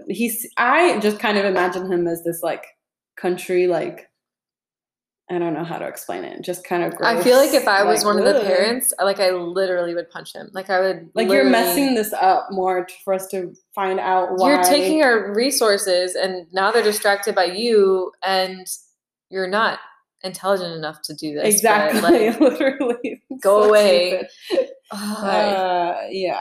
So a couple of other things that were weird that happened was they came across a bus driver who stated that he had seen what he described as fireballs being thrown onto the roof of the house. That was what maybe Jenny had heard. Remember, she heard something go on the roof and then fall down the side of the house. So this bus driver said something. All of these things could be people like hearing about this after and being like, oh yeah, like I do not trust witnesses. Exactly. Or people. So all of these are like weird, but also it could be people just looking. Like I'm not going to be offended if I'm ever in a situation and I'm like a witness and the cops come to me and I'm talking and they're like, okay, whatever. Like, because they probably hear so much like BS, dumb stuff that is not relevant, sometimes not true. It's like it not only does not help the situation, but it just hinders it more because you have more information now to like. It's so messy. So that was one of the things. A woman somewhat familiar with the Sauter family stated to have clearly seen the 5 children go by in a strange car while the fire was blazing. Probably not true. We don't know about that. At a dinner 50 miles west of Fayetteville, a waitress would later say that she had served breakfast to the 5 children on Christmas morning, but she couldn't recall how many adults were with them. Again, we don't know. So as word spread and photographs of the children were shown in the vicinity, a woman said that she saw 4 of the children. Where was the 5th one? Because there was 5. In the company of 4 adults at a hotel in South Carolina. No, I don't buy that for a second. These are all... I could see maybe the restaurant one, but then I take a step back. Let's think about this. It's Christmas morning, right? Yep. So Christmas Eve is usually like an eventful time. Yeah. You have Christmas morning. You're wanting to stay up with family time, but you're not generally going out to eat or going to do anything. Like even when you're young, you're not like, oh, everyone's asleep. Let's go to a restaurant or let's go. But she also could have just mistaken this for any other family. No, for sure. I'm just saying, like, even if it was like I would be more inclined to believe that that's true if it wasn't Christmas. Mm-hmm. If it was just a random morning, I'd be like, oh yeah, they probably like early morning we're like, oh, let's go. That'd be fun. But she obviously could be lying or like completely like being confused. But if generally during Christmas time, this is something that doesn't happen that often, and you did see a family, you'd be like, oh, that's weird. Yes. So for sure. And I'm not saying it's not possible at all, but like it gave me pause just because most people Christmas morning are like not going out. Like you don't want to go out into that craziness. Yeah. I mean, I don't, because we don't really celebrate Christmas on Christmas Day, but I mean, yeah, in West Virginia. Well, I do, but like I would say like even just like if you're tired from Christmas Eve, like either way you do Christmas or whatever, if you celebrate the holiday, it sounds like this family does, like they had a Christmas tree, whatever. If you celebrate this holiday, you're not usually like running to breakfast. Like, I got you. No, I got you. So the thought of George and Jenny at this point is that someone abducted the children and then set the house on fire to distract from it. They hadn't locked the door yet. So that's what they're thinking. And so the thought process for these people are almost as like, oh, I saw 5 children with, I don't remember how many adults, maybe they were the abductors. Like, so I think that's where they're leaning towards at this point. That makes sense. So these glimpses of all these people gave George and Jenny hope and caused them to pursue their own investigations and forensic experiments. Jenny burned chicken bones in an oven to see if they could be completely destroyed by the fire in 45 minutes. The bones remained intact, which obviously is chicken bones different, but still, if the chicken bones are not not, then how are humans? I mean, I understand doing your own like experiments to see, but also it's not really the same. It's not, but it made her feel better thinking, well, if freaking chicken bones are not disintegrated in my oven, then like how are so George heard of another house that had burned to the ground that clearly featured complete skeletons among the debris. So he's like, well, why didn't that happen to us? This is all speculation, but it's just kind of like things that are giving them more. Okay, I'm sorry. Were you saying that the 2 guys, Lionel or whatever, Lonnie and Dave, Lionel, sounds like a Lionel. Yeah. No offense if that's your name. They cut the wires to the house or the cars? The house. Okay. Because it would make so much more sense if they cut wires to the cars. They couldn't put it in neutral. Phone lines. Okay, they're stupid. Okay. Yeah, it doesn't. Maybe they cut the wires to the cars. Like they could have been because then you couldn't put it in neutral, and that would make so much more sense why it wasn't functioning properly. Yep. I mean, they probably did that too. Yeah, we're just gonna. Like, I'm sorry. This is fact based on our investigation. Lionel Richie. He never confessed to it, but I mean, I don't know. He could have. He seemed like. I'm just kidding, Lionel Richie. Oh no! Yes. Well, I know Richie and Katy Perry. Oh gosh. Cut the wires to the car while she sang Firework as the fire. No, I'm so sorry. Too far. Too so far. Sorry. So sad. Okay. Anyways. Okay. So they did all of that stuff. George and Jenny went back to the police and demanded to have the fire further investigated. But the police refused. Why? Claiming that the coroner's inquiry determined that no crime had been committed. So we see but there's a lot also in many crimes. Listen, there's no bodies. Yeah, I don't. It's just one of those things that they were just kind of like, we figured it out. Like, get over it. But you didn't, because unless I see like some evidence, like even if it's just like a tiny bones or something, like there's nothing to prove that they died in that. So no. Exactly, but it just seemed like they were into it. They were kind of over it. Yeah. George and Jenny seemed like the people who were, which I would be the same way as parents. Like they were like very relentless and we're like, we're not like, we're bothering you every single day. We're calling every single day. So yeah. Which obviously, duh. So George and Jenny continued alone and trying to find answers. George would repeatedly dig through the ruins looking for some kind of clue, and eventually there appeared to be the first trace of evidence, a few bones and what seemed to be some kind of inner organ. Tests showed that the organ was a cow's liver and that the bones came from a person older than any of the 5 missing children, which is, first of all, weird that they just found bones, but they said that it happened like a very long time ago and they had no traces to what that was. Okay, you're talking about 1940s. You talk about like maybe 100 years before that. Yeah. There's like no telling what could happen. So they were kind of just like, but it is weird that it was like with cow lungs. Yeah, it seemed like it was just in that area, but I don't know what happened on that land before. That's really strange. Very weird. But I mean, because of the time, now it would be like, oh my god. Yeah. But because of the time period, it's kind of like, yeah. Yeah. The bones also showed no sign of damage or exposure to fire, so that just kind of proves that it wasn't one of the kids. George and Jenny didn't quit. They put up a billboard near the site of their former home, which featured photos of the 5 children, and announced a $10,000 reward, which now would be $145,000. Yeah, that's a lot of money. Well, also you have to think about like the ratio between like back then it was worth more, but you're also making less. Oh yeah. So that is a lot of money. That's a lot of money. Family. Yep. That still has to provide for their other children. Exactly. Yeah, because they still have 4. Yeah. So. I said this earlier, but yeah, now at this point they just believe that the kids are alive. Hopefully. No, yeah, hopefully, but that they were taken from they weren't burned in the fire. Exactly. Yep. While looking through a magazine in late 1947, Jenny noticed a child in a photograph who appeared similar to 6-year-old Betty, who allegedly died in the fire. According to police files, George traveled to the New York school where the photo was taken to inquire information about the girl. He was denied entrance because he lacked identification, and he took the objection as proof that his children were alive. Okay, but why was he traveling without identification?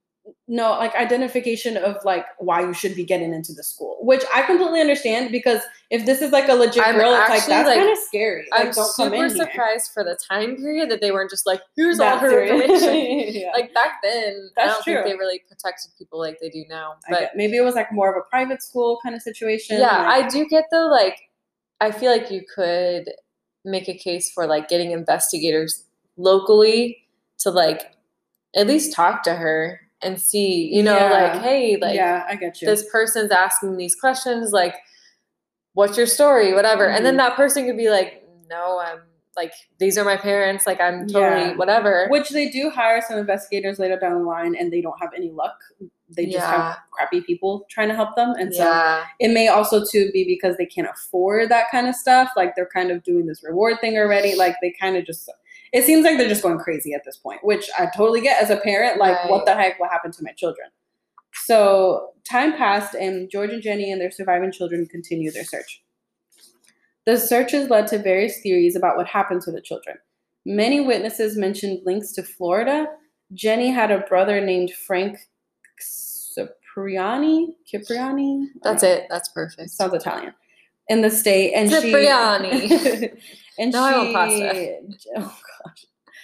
Jenny entertained the possibility that he had taken the children. I don't know why. Maybe she's had bad blood with him, but she kind of said that.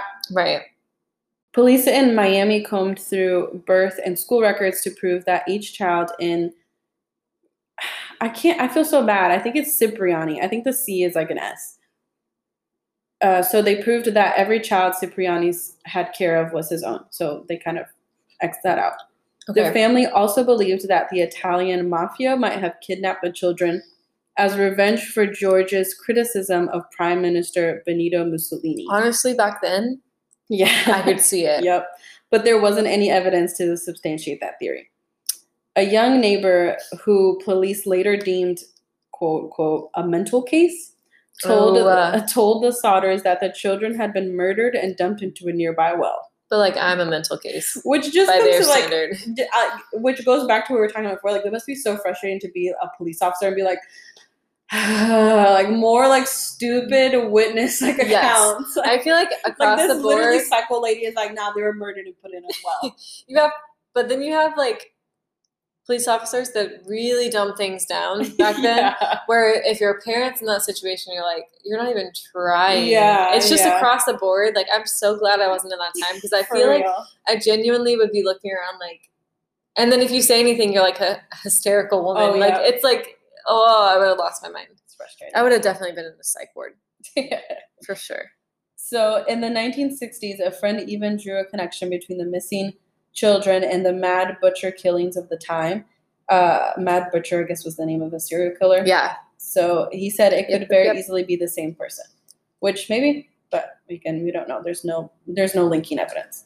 Mm-hmm. The most promising theory involved a guy named FJ. He was a prominent Fayetteville community member. George had worked for FJ until 1943, when they angrily parted ways. Ooh, FJ was the co-signer of the Sodders' $1,500 home insurance and increased that amount to $1,750 without their knowledge.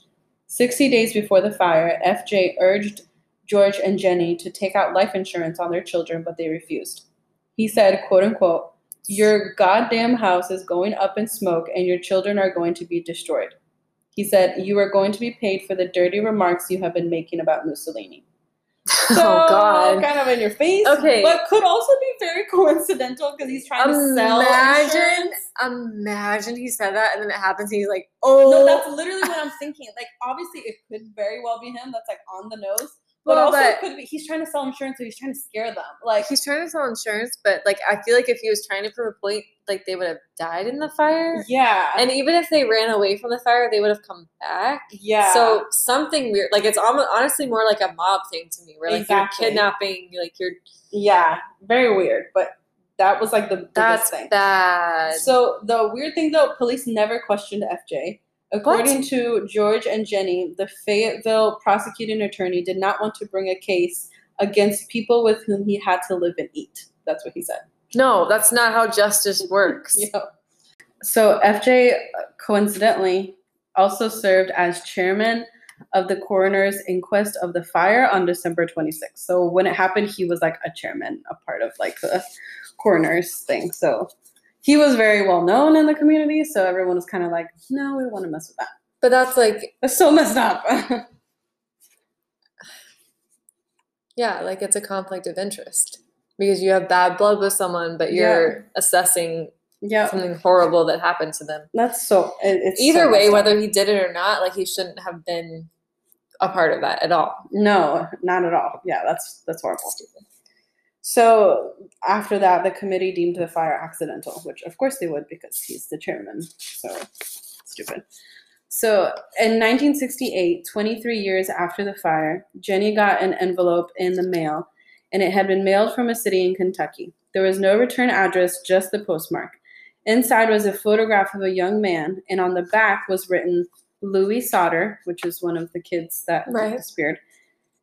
"I love brother Frankie," which Jenny's brother is named Frank, so could be like the that. Uncle? Yeah, okay. The kid would be the kid's uncle. And then it said ILIL boys, and then A90132. Like maybe I love boys. Maybe there's no what is it called? There's no Like they didn't get anything from like this. decoding, Yeah, deciphering. there was nothing. The only thing was the Frankie thing was a little bit weird, but they had already looked into the brother, and so they were kind of like, I don't know what this means. Authorities thought it was some kind of cruel hoax, but George and Jenny thought the photograph looked exactly how Louis would have looked as an adult. There were multiple similarities. Once again, hopeful, they hired a private investigator to go to the city in Kentucky to track down the photo sender and or the young man himself. The investigator left West Virginia with his fee and was never heard from again. They never really kept going, though. Like, they just kind of dropped it. Yeah. The 1968 photo was the last possible evidence that ever came to light. No. George died in 1969, and Jenny died 20 years later. He died in 1969? Mm-hmm. Yeah, he died pretty young, too. Yeah. They never believed that their 5 children died in that fire early Christmas morning. Today, the Sauter family still wants answers. Sylvia, who's the last of the children who escaped the fire that night, and her daughter, Jenny, so she named her daughter after her mom, believe that the 5 children did not die in the fire. There's so many Jennys. I know. The main thing my mother did was listen, she said. She said, being the youngest, she grew up in the house with it. She shared her parents' frustrations. Yeah. Jenny encourages anyone with information to speak up. She said, my mom promised my grandmother that she would never let the story die. Jenny says, that's what my brother and I are doing now. So that was in 2016, where she was like on a magazine talking about this. Yeah, I mean, her siblings could be out there. Yeah, because I mean, they're not like old enough. The siblings would be who's talking now is Sylvia, who is the daughter of one of the kids that was in the house. Yeah, they'd be in their like 70s. The parents were the 40s. In the 40s. They would be in their like 80s. Hold on. If this was the 40s and the kids were young, because it was the younger ones that escaped, so that would left the house. Oh, you're saying like the people that are missing would still be alive, is what you're saying? Yeah, they would. Be the youngest one was 6 years old, so. Yeah, but that would still be. I mean, it'd be like, was it early 40s or late 40s? 45. So mid 40s. Still. I mean, it's possible, but I think if they were abducted, it's not. Yeah, that's like you're in your 90s. Yeah. And then you think about she was. I don't think there would be any scenario where they would be alive. They're not way, alive. though. In 2016, they're not alive. Either way, like it's more now just they want answers, and so not trying to figure out like, oh, can we save them? It's more just like, oh yeah, we never got answers. It would just be cool if it was one of those scenarios where they did find them, where like maybe they did get kidnapped or something, but they were able to like at least one of them like find their way back, and you get to hear everything. Yeah, but that would have happened very years ago. Yeah. Because if you were an abductor, you would have eventually died before that happens. Oh yeah, for sure. Which is sad because a lot of people who do get abducted kind of just hope for that, like for their abductor to just reach an age where they're old enough and they die. Absolutely, it's really sad. But so sad. Yeah, that's crazy that both of our stories were a house on fire. There was no flashover or like puddling in that story, so I didn't really have anywhere to like connect it. I was like waiting. I was like, did they crawl? Did they run out of the house barefoot? Like, yeah, not much details, but my story was a little bit. Well, mine had to do with like nitpicking the investigation, so it had those like details. And everybody in this town didn't give a crap about the family or figuring anything out, so they didn't. And also, really investigations back then was like, there was a fire, people are gone. The end. Exactly. Yeah. They probably were. And I'm sure like maybe abductions just weren't huge in that city, or it just wasn't really a thing. So people were like, nah, there's no way that could have happened. It's also work to track down somebody who's been abducted. So they probably were like, eh. I can't imagine like parents though, like having to deal with that. Like, yeah. First of all, kind of going through this, I don't know if my kids are dead or not, but also like, why is no one helping us? Yeah, that's really, really weird. Yeah. Well, that's the end of our season 1. Yeah, I feel like we're growing up. I know. What are we gonna do? Is it sophomore year? Oh yeah, I guess technically. We've learned so much. No. Yeah. Okay, so which one was your favorite story you did? Oh gosh, the favorite one I did. I think I can't think of all the ones I've did. I feel like my brain's gone. But one of the ones that I really liked was the oil tank thing calling the lady, and she was kind of freaking out, but it ended up being the oil tank that called her. That was really good. That was really random. That was like one of my silly ones. Like, it was fun, but it was definitely lighthearted. That one was fun. I don't know. I really liked or the man in the walls. Yes, that one was so good. The boy, not man. Yeah, the boy. Which one was? Yeah, I liked The Omen. I liked that it was different. That one was very eerie. Yeah, it was so cool. And then because I want to do a couple more. I feel like I have kind of drifted away from that. Yeah. And that's mostly because it's very hard to like find like witness reports or like I get it. Yeah. Really like tangible things you could talk about. It's kind of just that happens with haunted stuff. It's kind of like I saw this, I heard that. Yeah, but it's still interesting. Fine. Yeah, it's just to compile everything is harder. So I get that. But I also really liked talking about Amanda Knox because I like that story so much, and I feel like, and recently, which I don't think we've talked about on the podcast, the guy, mm-hmm. What do they call him? Raphael. Yeah. He was released from. Oh no, not the boyfriend. I'm sorry, the other guy. The guy, her boss or something. No, it was just No, it wasn't her boss. It was just one of their friends. Oh. I forget his name, but he was the main one that was like his DNA was tied to it. Yes. Oh, yeah, I remember that. And he got out of prison. Yep. And so she spoke out about it and was like, this is just a reminder of... Yikes. Because, I mean, people still think she's guilty. Oh, yeah. And like, on what I saw, like, everything under it was like, she's guilty, she needs to shut up. Which I get being kind of like her as a person, it's kind of the same as my story. Like, you may not prefer someone as a person. But I don't even feel like she's that horrible. She's just kind of cringy. She's cringy, and she doesn't understand socially, like, what to say, what not to say sometimes. Exactly. She's a little socially awkward. Yeah. But it doesn't, like... But you can't make that, just because you don't like someone, you can't be like, they're a murderer because I don't like them. Like, that's not... If you look at the evidence of the case, like, it's not about, same thing with my case, it's not about a gut feeling or like a, like, people just want something. I mean, whatever. I guess you can say whatever you want to say, but I just, that case was very interesting to me because it's so frustrating how they built their case off of a feeling. Yeah. We've had a lot of frustrating cases. Yeah. Well, because that's the thing about true crime is like,